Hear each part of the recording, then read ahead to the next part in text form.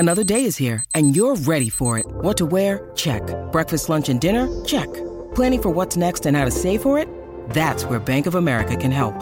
For your financial to-dos, Bank of America has experts ready to help get you closer to your goals. Get started at one of our local financial centers or 24/7 in our mobile banking app. Find a location near you at bankofamerica.com/talktous. What would you like the power to do? Mobile banking requires downloading the app and is only available for select devices. Message and data rates may apply. Bank of America N.A., member FDIC. At Evernorth Health Services, we believe costs shouldn't get in the way of life-changing care, and we're doing everything in our power to make it possible. Behavioral health solutions that also keep your projections at their best? It's possible. Pharmacy benefits that benefit your bottom line? It's possible. Complex specialty care that cares about your ROI? It's possible. Because we're already doing it. All while saving businesses billions. That's Wonder made possible. Learn more at evernorth.com/wonder.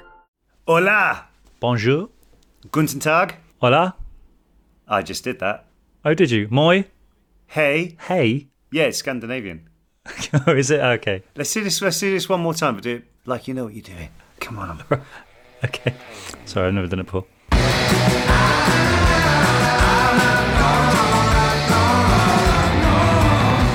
Welcome to the Not Normal podcast with myself, Oliver Phelps.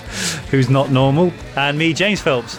Thank you very much for joining us this week. Today, we are going to be continuing this series, this new journey we're on, in finding out what it is to be normal, if normal even exists. I'm actually blown away right now because my idea of normal has gone totally out the window because, as you can tell, we are not joined by my brother. We are joined by someone who looks like he's trying to sell you a house. For those listening, not watching, I decided to, since I've now got a short haircut and I've conformed to the man, I thought I would wear a shirt and tie and a waistcoat to look a bit more dapper. There you go. But anyway, why have I'm dressed like this. You're dressed like you're about to go and preach on a mound to tell people how to live or something. So I don't think what's the parable? Don't throw stones from glass houses. I don't need to throw stones with glass houses. I am dressed like I would do any day in my house. You see. Would you? I bet you're wearing slippers, aren't you? Sandals you'll be got on. Hang on. Oh my God! So, yeah. Slippers on. I'm not even going to dispute that fact because I'm in my own house and I'm being very, very relaxed about it. This is my normal. Getting back on topic to today's show, and we've been very, very lucky to be joined by today's guest. I can't wait to listen to everything that she's got to say. So yes, today we are joined by Seven Suzuki, who possibly did the most passionate speech you will ever hear about climate change. So Seven was described as the original Greta Thunberg, and at the age of just 12, Seven addressed the UN conference in 1992. So she spoke in front of all the world leaders about the impacts of climate change and called them out on it. And she was known as the girl who silenced the world for 5 minutes.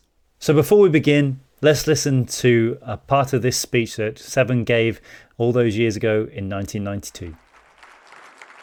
Hello, I'm Severin Suzuki speaking for ECHO, the Environmental Children's Organization.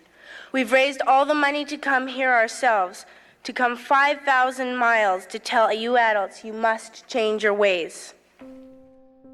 I am afraid to go out in the sun now because of the holes in our ozone. I'm afraid to breathe the air because I don't know what chemicals are in it. I'm only a child and I don't have all the solutions. But I want you to realize, neither do you. You don't know how to fix the holes in our ozone layer. You don't know how to bring back an animal now extinct. And you can't bring back the forest that once grew where there is now a desert.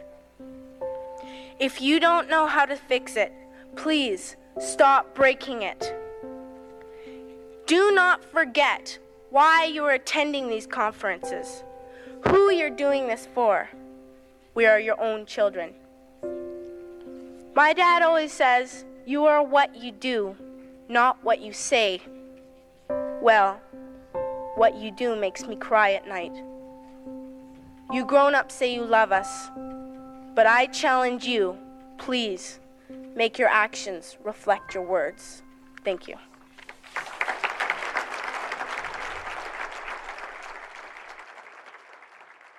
I've seen your speech, I don't know how many times. And it's this day is one of the best ones I've ever seen. Wow, thank you. I first heard it as an audio. I hadn't actually seen the video until actually a few weeks ago. And what's actually amazing is you see how many people. So I imagine those conferences are incredibly boring for all people concerned there, because they're just listening to world leader after world leader, and you can see them in their eyes. They're like, oh. And they're all paying attention. And then you get some guys giving you a standing ovation at the end. So it really, it just shows how you connected with everybody in that room and on a wider scale of the world. Were you always passionate about nature? Like, what got you involved in that beforehand? What brought you to that moment? So I absolutely adored animals, of course. However, growing up in the 80s, I was hearing about problems with the environment.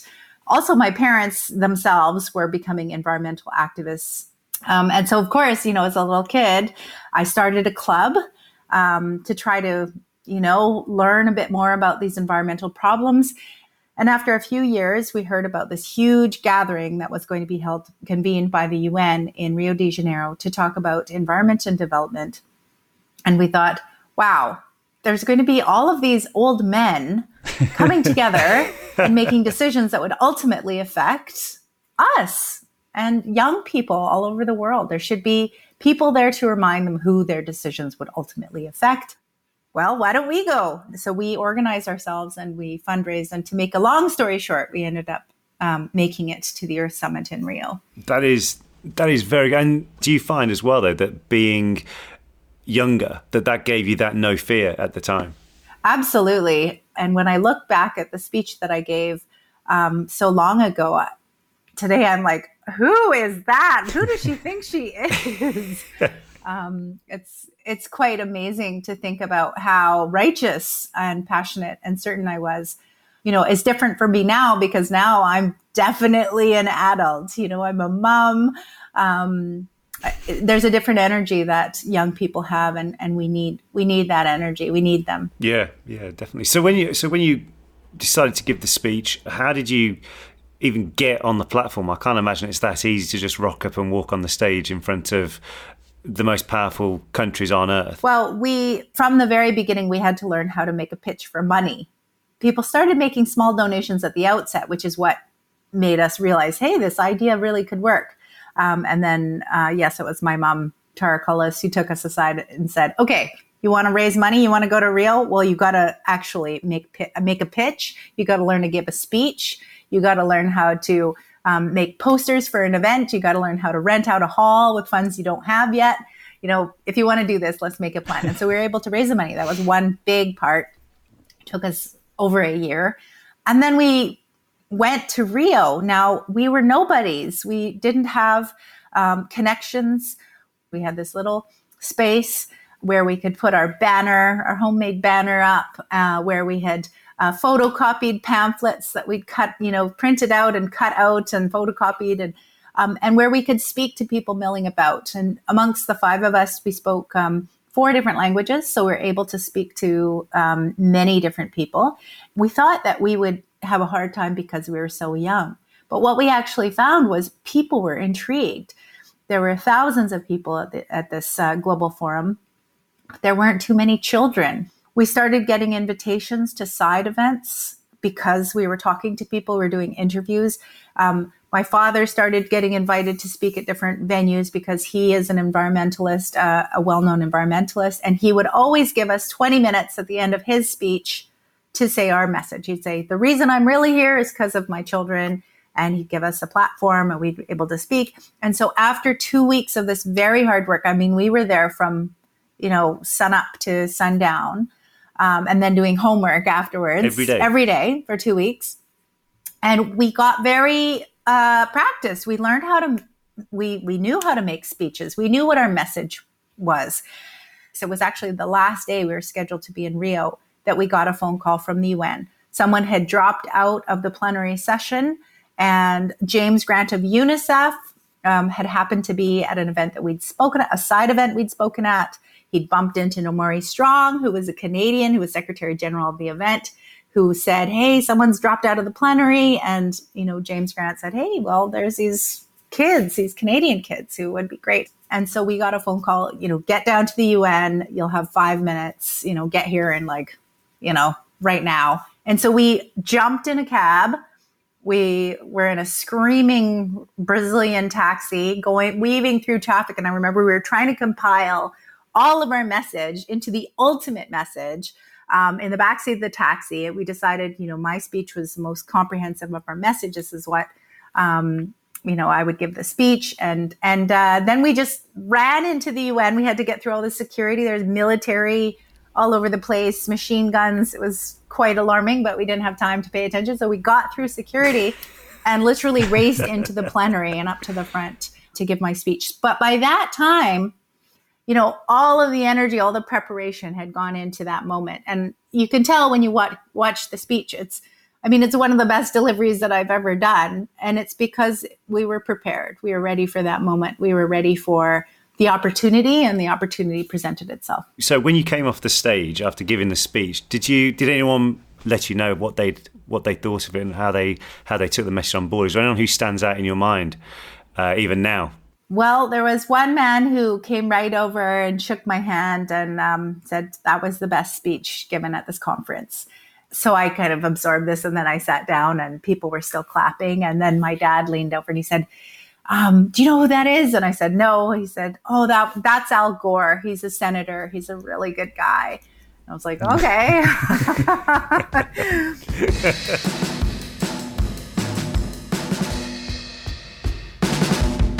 When all that happened, and did you know how important it was? And at home, what was it like? When I got home, it was actually in between elementary school and high school. And so I was right in between those two education periods. So starting at a new school to start my kind of youth identity. And I also, starting that new school, that I started getting invitations to speak all over the world. So that was only a month or two later. And so I kind of started this new identity. Yes, I was a student, but also starting to travel all over the world, speaking as a youth advocate. And so it was very clear right away that all of a sudden I had an international stage.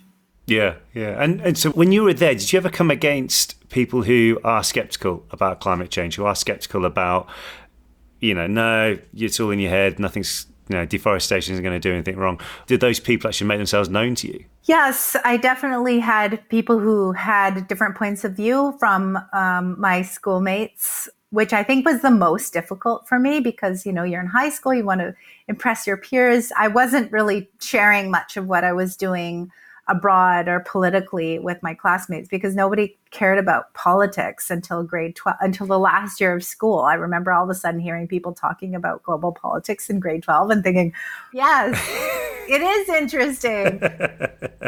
But also on the stage, at one time I was pitted against a very well-known right-wing climate denier. And I was in my early 20s, and that was quite an experience. It was pre-Trump era, of course. And so I wasn't really used to people who would just be on a stage and lie. I just didn't, that was not familiar to me. And I don't think it was familiar to most people at that time, this idea that someone with an audience would just stand there and spew straight up lies. I still was trying to debate this person and have a real, argument and discussion. And I realized, very early on in this discussion that this person wasn't listening to me. They weren't there to make arguments and have an intellectual engagement.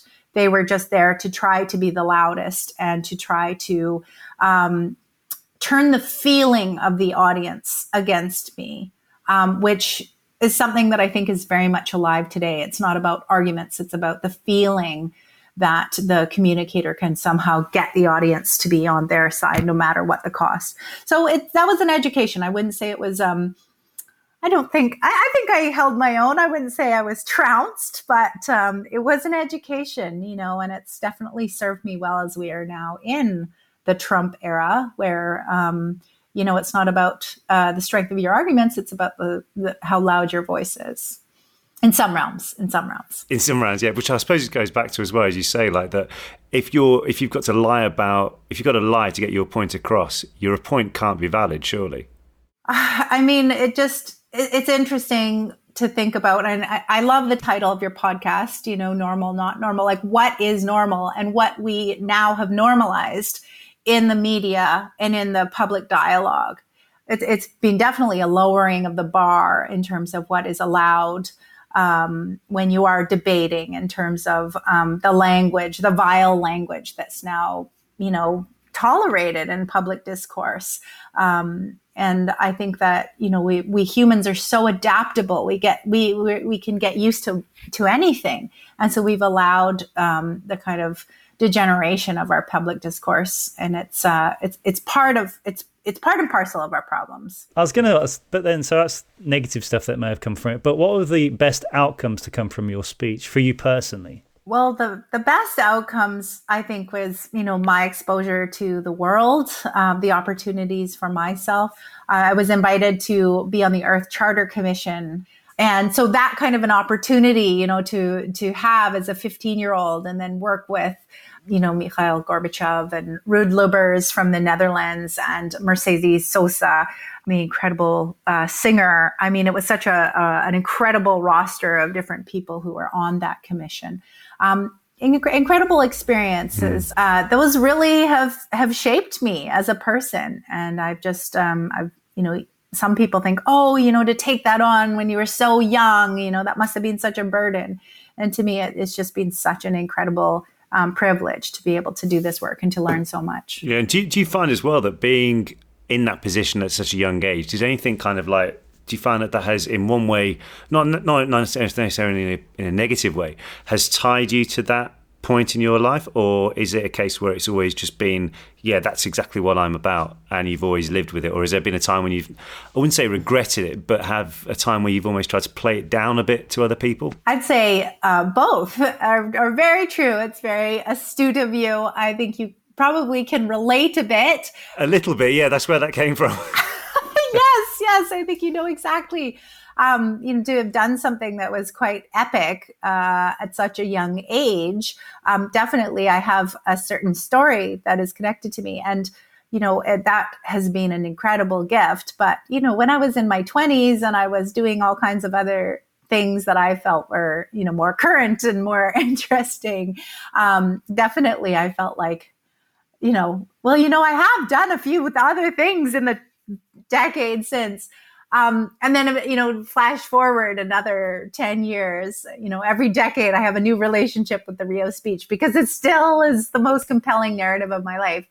Now as a mature adult and a parent, I realize that I'm lucky to have a story. I mean, people remember you because of what your story is. And I definitely have a narrative and a story that people can remember. And that is a gift. That is a platform. I also find it fascinating that of all the things that I have done, all of the projects I've been involved in, the campaigns, the causes, that remains the most powerful one, the most powerful narrative. And I find that, I kind of feel like I'm studying it as this, why is that? I think that it is because of one of the most powerful forces belonging to human beings, which is love for our children. And now as a parent, I have a different relationship with that love. I understand why people are so moved when they see, a young person, myself, and now Greta Thunberg and her peers. I see why people are so moved. It's because of this innate sense of love that is built into us as human beings for the future. I believe that if we are able to really harness that love and use it in addressing our existential crises of the environment, which are really about a crisis between current and future generations. We've forsaken this trust that we have, that every generation is handed to take care of the world for their children. We've forsaken that in this iteration of humanity. And so if we are able to really get at that love, we can completely transform our society. There's nothing people love more than their kids. So I think that there are lessons that I'm still learning from the Rio speech. And, now I'm kind of beyond being a bit annoyed that that's all people kind of care about. And now I'm really kind of fascinated by it. And I'm still learning, why it's still so compelling. You've campaigned and you presented TV programs with your dad. So I've got to ask, how was that working so closely with him? And did that change anything between you? Because I know sometimes when Oliver and I have worked together, it's obviously different when it's siblings, but is it, what was that? Did you see your dad in a new light doing that, like in how he went about his profession? Did you learn stuff? Did your dad used to turn up in a suit and not tell you he was wearing a tie? Or No, my dad doesn't wear ties. He's always prided himself on being the hippie professor. So, great question. Working with family, it's definitely been something that I've always done and continue to do today. And it was a wonderful opportunity that I got to work with my dad, that I continue to work with my dad. Of course, there's a lot of annoying things about being related to someone who's so passionate about cause and always got, a million projects on the go. One little story I think might verge on oversharing is that I remember my dad was working on a feature film documentary, and it was about him. And he was working with this amazing filmmaker. His name's Sturla Gunnarsson. And they were working together on this film. And together they were this is an important part of the story. I was 9 months pregnant. And I was about to have my first child. And I didn't know that these two were conspiring. They wanted to film my child being born. And then they really wanted to get the child's first breath. Like that was the whole, they're like, we need to get the shot. What? They wanted the first breath. I know, exactly. What? Oh my God. And so I'm very used to film crews in our house. Like this is something we grew up with. It was just always some documentary film crew, banging a hole in the wall with the big boom. And, it was just always something going on. Anyways, but I was, so 9 months pregnant, I eventually went into labor. And so I was downstairs, laboring. This is before you go to the hospital, and the film crew shows up. It's just so terrible. Seven, we just got a radio mic we need to put on you before you go anywhere. But seriously, that is actually probably what they would have done had my sister not intervened. And thank goodness I was busy, actually throwing up in the garden, and as you do when you're in labor. And my sister kicked them out. She just took the film crew and she was like, "This is not appropriate." She just kicked them out. Oh my goodness. I was so mad, and I was so glad that I had, family on my side, even though other family members drove me absolutely nuts and were very inappropriate.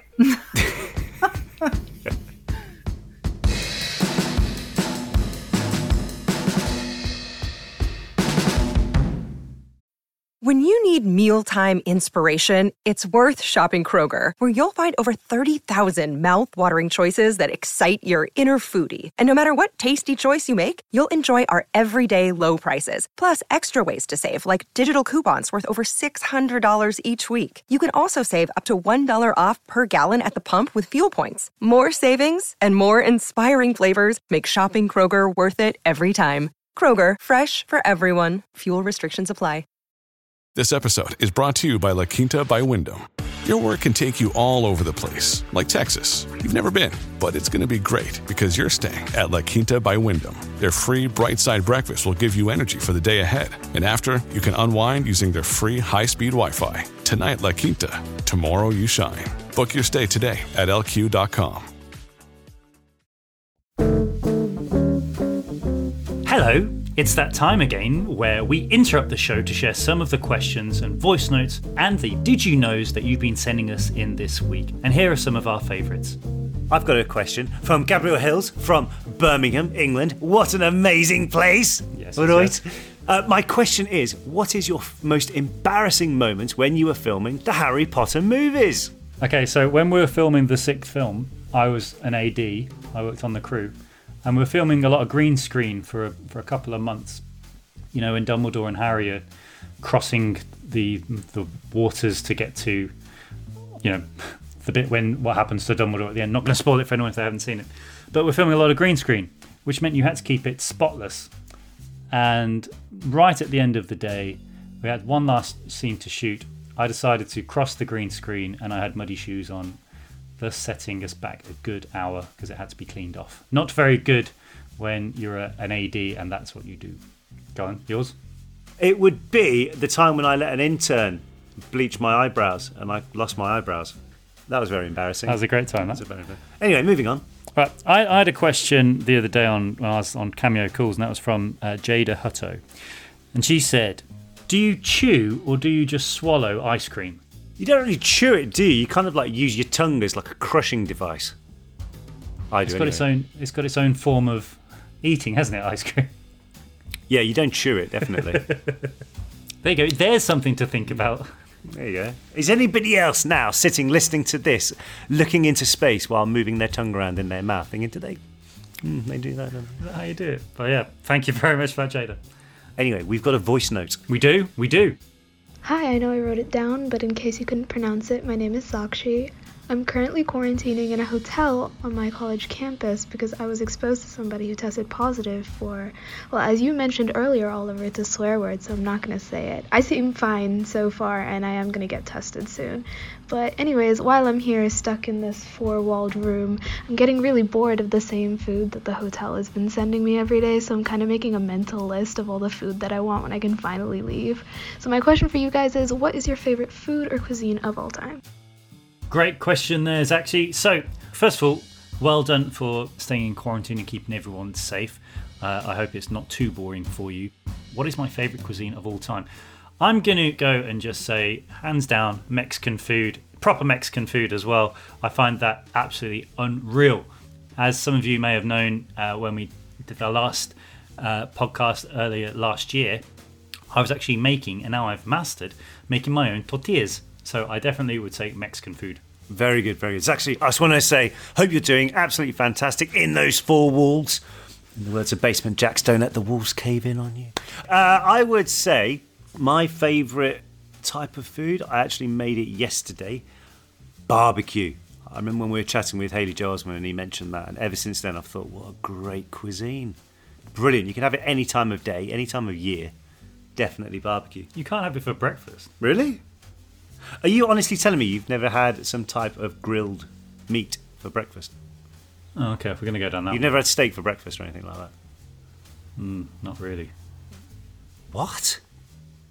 Oh, dear, oh dear. Right, moving on. Anyway, now on to the Did You Know facts. And thank you very much for sending these all in. So this one is from Paulina. Hi, Oliver. Hi, James. My name is Paulina. I'm from Mexico. And this is my Did You Know about space, but with Spanish intro. So, ¿sabías que zero gravity affects the position of the astronaut's tongue while speaking? So when they return to Earth, they have a different accent, but after a while they speak again as normally did. So, hope you like it. Have a nice day. I love the fact, right, that you can come back from space and there's such a thing as a space accent. Do you think it's like... whenever they show like dialogue between astronauts and the ground, someone's always taking a long pronounced before they start speaking properly. Do you think that's how they... Is that part of the accent? Is that part of the tongue moving around? I think so. Maybe, yeah. Okay. I really want to get an astronaut or two on this podcast so we can ask them that question, so don't forget that, Oliver. Okay, I'll just call one right now. It may take a while for them to pick up. Yep. Right, so we've got another one. It says, hello, James and Oliver, or hello in my language. My name is Angela and I'm from the Netherlands. Do you know that cows moo with regional accents? I hope you're doing well and staying safe. Lots of love. Angela. So does that mean then that like the Dutch cows just stand in the field like, moo. She think we're going to make some nice cheese. Moo. You think? And then you've got like the English cows what are like, moo, moo. And then you've got like, you know, the South American cows, which are like, well, I don't know what a South American cow would sound like. Are you? I think you've been on lockdown too long. I'm just merely giving an example. Okay. You do a regional accent of a cow. You are a cow from Scotland. Moo. Moo. Moo. I want to know how they came up with this. Did someone go and record different cows? Tell you what, if you're near a cow while you're walking today or something, please record it saying moo and see if it sounds like the accent from where you're from or where you are in the world. That's fascinating, isn't it? Very, very good there, Angela. Love it. Wow, that's okay. I love that one. That has blown my mind. Thank you very much for that, Angela. I hope you're staying well and safe. And the next one is from Nikki in West Sussex, England. Did you know that it is impossible to hum whilst holding your nose? Ooh. You almost self-combust. Try it. Try it with me, won't you? Okay. I feel like Katie must have done when she was doing, you know, in our podcast when we talked to Katie Leung about when she was doing the tank dive on the fourth Harry Potter film. Actually, doing that right now reminded me of the feeling I got with my eyeball. Let's see if it pops out. Hang on. Ears popped. And on to the My Normal section when you guys send in what is your normals at the moment. And this one is from Jade. And she says, my name is Jade and I'm from Northern Ireland. The slang we would use over here to say hello is, what's the crack? What's the crack? I'm a nurse in a hospital and I'm working nights at present. So my life is normal, not normal, because my sleeping pattern is all over the show. But I wouldn't change it because it is a pleasure and so rewarding to help each and every one of my wee patients. Jade, thank you so much for getting in contact and thank you so much for doing such an incredible job for everybody. I can't imagine how difficult it is being a nurse right now, but thank you to you and all the other guys and girls who work in healthcare, keeping everybody safe and well. Thank you very much for that. Yes, I completely concur with that. Well, guys, thank you for sending those in. Keep them coming. The email address is normalnotnormalpodcast@gmail.com. That's normalnotnormalpodcast@gmail.com. Or tweet us using the hashtag normalnotnormal and the hashtag #DidYouKnow. And if you're under 18 and sending us a voice note or jingle, and we really, really want to hear your jingles, please get permission from the parents or guardian first. Okay, back to 7. Do you feel like that because of your being so eco-conscious, stuff like that you have to avoid, like, say, buying a diesel, for example, and you have to have an electric or you have to have a hybrid or take a bike or not use disposable coffee cups or anything like that? Do you feel you have to do that, or is that just ingrained in you that you wouldn't do it anyway? Absolutely. Well, both. I mean, I have a visceral reaction to disposable coffee cups for many reasons. You know, it's something that we didn't used to do, and now we've invented a special way of wasting. I mean, it's just absolutely ridiculous. And then, yes, I'm very conscious of needing to walk the talk. I mean, how can we advocate for something and then not try to do it ourselves? Of course, there's many things that I do that are very unenvironmental. And up until COVID and the pandemic shutdown, my carbon footprint from flying has been absolutely atrocious. And so, there's different rationalizations for our choices that all of us have to have. But, we have to make some deep attempt to walk our values. Otherwise, how can our children really take us seriously? Yeah, it's quite funny you mentioned about the disposable coffee cup, which is kind of like a newer invention. Like, even just like over here, we used to have the milkman. So only until recently, really, like a milkman would come in an electric trolley to drop off milk on your door in glass bottles, which you'd use. You'd then wash them, put them back out, and they would take it away. And that would happen every day of the week. And then gradually over the last, 10, 15 years maybe, that's all been phased out, and we're now buying plastic ones from the supermarket.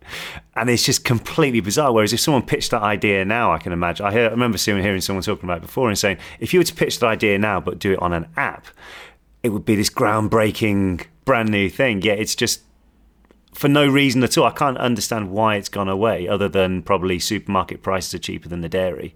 And unfortunately, people are governed by the pocket than they are the planet sometimes. Exactly. But how did that come to be? I mean, if you look at our practices from, well, you know, even 30 years ago, we would find our lifestyles were much more, you know, had much smaller impact on the planet. And it was funny, we were staying at a friend's cabin recently, and it's a, you know, very old fashioned cabin in the woods. And one of the items in this cabin was an iron, and it was just an actual iron with a wooden handle that you put on the wood stove, and it warms up. And my son said, "Oh, Mom, what's this?" I said, "Oh, well, it's an iron. You just put it on the wood stove, and then you can iron your clothes." And he said, "Oh, that is such a good invention. You don't even have to have a cord. It doesn't even need any batteries."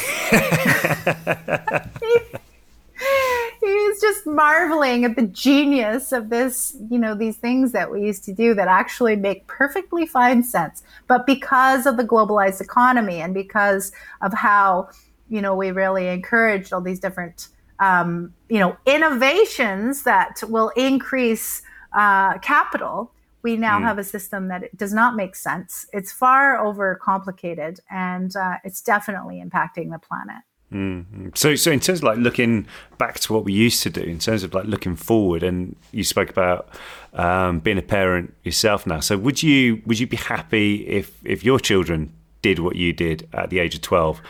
I would, if my kids, who are very shy, I mean, they're very, very, very passionate about the earth, but they're also very shy to this, you know, at this point, if they decided to have a more international, to step out on the international stage, which is easier or more accessible for most kids today because of social media. I mean, the platforms that kids can have now are pretty incredible.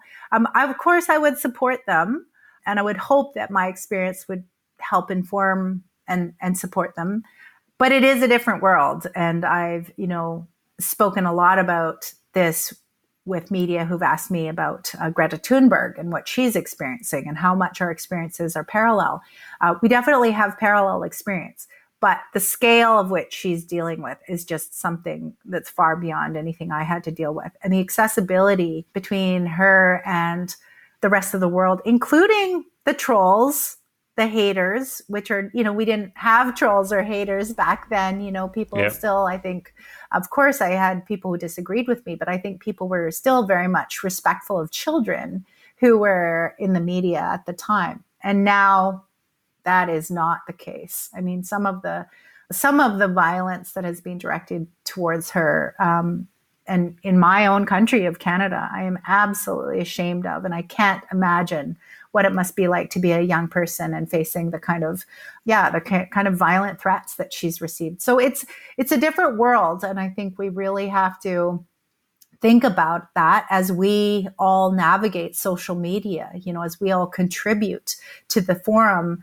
and the discussion that is allowable today. Yeah, definitely. Completely agree. And so do you feel protective over Greta, or? I do. I do. I met her last year, and, you know, I think when people see her, I think, you know, adults have an instinctive desire to protect her. She's, you know, she's very small physically, and, you know, I mean, she's dwarfed by the crowds that surrounds her. And I think that this is her portrayal of, I mean, she seems very vulnerable, is very compelling. And then when I actually spoke with her and I talked with her and I realized how powerful she is, I mean, how much inner strength she has. It's just she's this incredible warrior. She's this incredible hero who is at once someone you want to reach out and protect, and someone who you can see has this incredible power. And that's, you know, her power is why she is so hated by so many people. But, you know, her representing future generations that should be protected is part of her appeal. So Yes, I feel very protective of Greta at the same time as knowing that she is a warrior and she very much is following her path. And in terms of, like you say, she's the one protecting and leading the charge, I suppose, for future generations. Do you find it frustrating that here we are 30 years after you kicked all this off, that we're still talking about it? It's like the same conversation on repeat. Absolutely. It's quite shocking and saddening to me to see Greta and her peers, marching in the streets and finally turning people's attention towards the environment again. I myself, I definitely didn't kick off youth activism with the environment. So I definitely was not the first, and there's been so many voices, and Greta too is part of this continuum. But it is frustrating. It's really frustrating. We're a part of this continuum. But, when I was advocating for change as a youth, we were trying to stop climate change. Now we can't stop climate change. We missed that window. So we didn't do it. And people say, there's always deadlines with environmentalists. The end of the world is always coming. And I can relate a bit, if you say the end of the world is coming and then Tuesday comes and we're still here. I think that's one of the biggest challenges, is because especially in the West, our life is pretty darn good. And especially with, all our gadgets, we really can just live in this kind of oblivion. But for people around the world who are living, in climate change zones, places of climate strife and the Hurricane Alley, and who are in flood zones, floodplains. The chaos is here. We're in it right now. Give us 3 things that everyone can do to support the environment. Great question. Well, we can't necessarily all speak to the UN or, organize. I think we all can organize, actually. But when we think about impact, I think we get overwhelmed by the scope of something like climate change. But one thing we can directly control and something we can do is look at our own lives and control our own actions. So we need to think about reducing our carbon, the pollution that we put into the air. And that means looking at our transportation as well as the food that we eat. If we just reduce our meat and dairy intake a few meals a week, that has a huge impact. We can really reduce our carbon that we put into the atmosphere, because cows put a lot of carbon and methane into the atmosphere, which is warming the planet. Back in our own histories, we definitely didn't used to eat meat every day. That was a treat. That was special. But now we do, and it's having a huge impact on the planet. So those kinds of personal choices, they matter not just for the earth, but also for our bodies. I mean, we'll find that what's good for the earth is actually good for yourself as well, your mental well-being. Cycling to work is a lot better for your mental well-being than driving to work, getting stuck in traffic and getting into all kinds of road rage situations. So your own transportation, your diet, those are 2 simple things to look at. And what you do personally really does get political, because apparently what your neighbor does is far more influential to what you do than what you should be doing. Yep. And so when you take an action, when you bring your own coffee mug somewhere, when you cycle to work, other people see that. And that is part of creating a new social norm. Maybe I should wait until my phone stops ringing. It's the meat conglomerates. They've heard you speaking, Seven. They're That's right. Oh goodness, scary.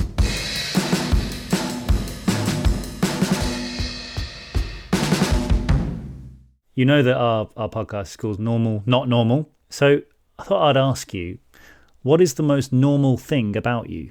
The most normal thing about me? Well, that is all about context. But I have to say, as I was preparing my kids' lunches today, and I was just thinking, oh my goodness, what am I going to give them for lunch? It was probably one of the most mundane, normal things that I experienced. I'm sure there's parents all over the world that are thinking, oh my God, I got to make another kid's lunch. I have no idea what to make. It's a pretty normal, I think normal, and we can talk about privilege and all that, but felt pretty mundane to me today. Yeah, definitely. But what does a normal day look for you? You say that you took your kids to school and all that kind of stuff this morning, but equally, your normal outlook from your window is absolutely amazing. Thank you. Well, I love the life that I have here on Haida Gwaii, especially during the pandemic. I haven't been flying around the world being an activist, but we live in a community of about 900 people. We live in a Haida community, so it's an indigenous people who've lived here for 14,000 years. And we have an incredible front yard. We have an ocean that provides, right now it's October, so the salmon are returning to the streams, their natal streams, to lay their eggs and to die. And so the inlet is full of salmon, and often I'll just see salmon jumping. And so the other day, the kids had to go to the dentist, and there's a dentist in the nearby community. It's a 15-minute drive. So I knew that there were salmon jumping in front of the dentist. I'd kind of heard that from the day before. So I loaded my skiff into the truck. My husband has a truck. It's not diesel, but it is gas, and we're gonna change that out. But I loaded the skiff into the back of the truck. And then the next day I picked up the kids early from school. We went to the dentist. They got their teeth cleaned. And then as soon as their teeth were cleaned, we just drove to there's a little place you can launch a skiff. And so we launched the skiff and we casted and we caught 6 coho. And it was just so epic and amazing because we were right off of the road. Like the village of Queen Charlotte is right there, and about like 20 feet out. We were surrounded by all these salmon that were jumping, and we were catching them. Amazing. But yeah, it felt pretty special. Is there anything what you would say isn't normal about you? I'm kind of obsessed with fish eggs, especially right now because it's October and the coho are spawning. And so when the salmon get close to the rivers, the eggs inside the females' bodies, they're totally big and ready to be, ready to go. And so they're absolutely incredible, and they're incredibly delicious. And because I have Japanese heritage as well, of course, the Japanese in me absolutely adores seafood as well. But I'm pretty obsessed at this time, and I'm just, following fishermen and kind of trying to snoop around and see if they're getting, throwing away any fish body parts that I could salvage. And, I'm posting online, hey, anybody, if you don't want your fish eggs, I'll buy them. And I'm kind of obsessed with fish eggs. But if you look at, my family and the context, that's totally normal. That's really justified to be so passionate about fish roe. That's normal, not normal.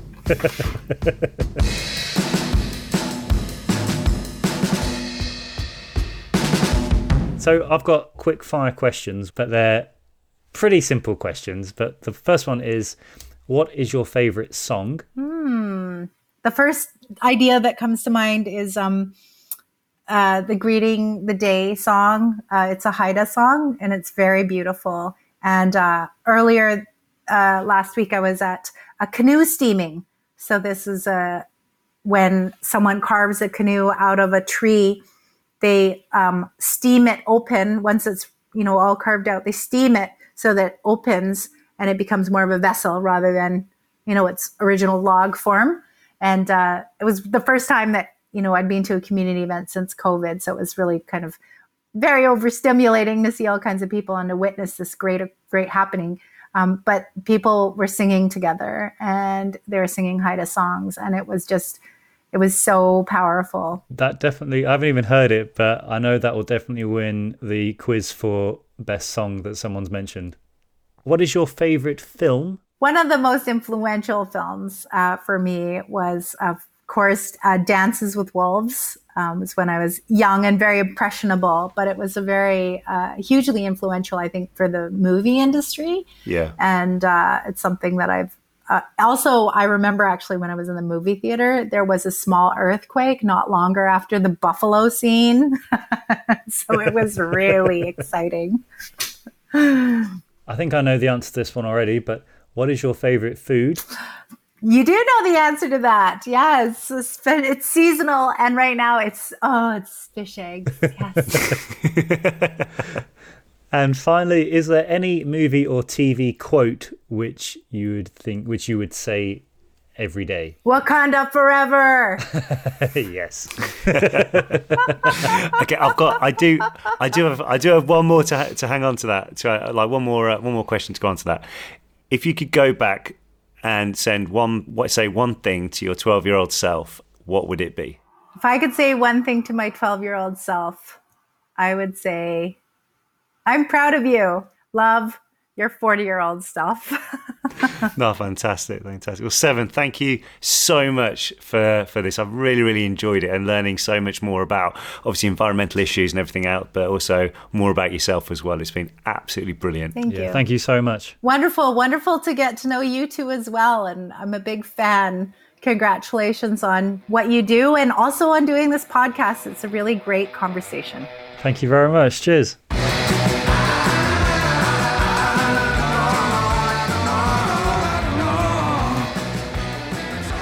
That was something else, wasn't it? That was possibly one of the most engaging. Wow, I'm blown away by it. Even the dog is as well. Even the dog's excited by that one. Well, it was amazing. When she was speaking, I was actually thinking in my own head of things that I do, things I've got in my lifestyle which are convenient, which aren't necessarily benefiting the environment or anything like that. So it's amazing that it's very, very rare that you walk away from a conversation, certainly I do, and I walk away from a conversation going, I'm going to have to address that because that's not right. Yeah, I know that when we spoke to Bonnie Wright last season, on the Double Trouble season, I can remember Bonnie, after that, a lot of the reaction we got was from people saying that they'd started taking their own water bottle instead of buying a plastic water bottle. Just little things like this really do make a difference. So I really hope and I really encourage everybody to try this, and if they're trying it, to carry it on, because it is something that once you get used to it, it's so easy to do, isn't it? But since Seven was speaking to us from Canada, I thought I could do a few did you knows about Canada. Did you know Canada has the largest coastline in the world? Yep. So if you were to walk 20 kilometers a day, it would take you 33 years to finish strolling around the shoreline. Wow. Am I right in saying as well it's got one of the longest, straightest borders in the world as well? Yes, with the United States. Correct. And here's another did you know. You think about the North American continent. Yes. You can call it that. North American continent. The geographical centre of North America is in a city what we've been to called Regina. Regina, Saskatchewan. That's the home one. of the Rough Riders. I know it. Right. So that who would have thought that the centre of North America is there? So are they all your did you knows today? I have one more, which is, you know that we call the season autumn. We do. But did you know that it used to be called fall in the UK? Is that why they still call it fall in the States? That is true, because we didn't call it autumn until the 18th century when we started using the French word l'automne. Okay. What's this got to do with Canada? Well, I'm kind of trying to work this back in. And before it was called autumn and before it was called fall, it was called harvest. So I'll let you figure out why. But did you know Canada has some amazing harvest times? Wow, that is really, really poor segue. Anyway, guys, thank you very much for joining us this week. I've been James Phelps. He has, and I've been Oliver Phelps. Thank you so much for listening. If you like what you heard today, liking the podcast and just really enjoying what we're doing, hit either or both the subscribe button, the like button, and if you really, really, really like it, leave us a review. Thank you once again to Seven for sharing her insights, and we'll see you next time.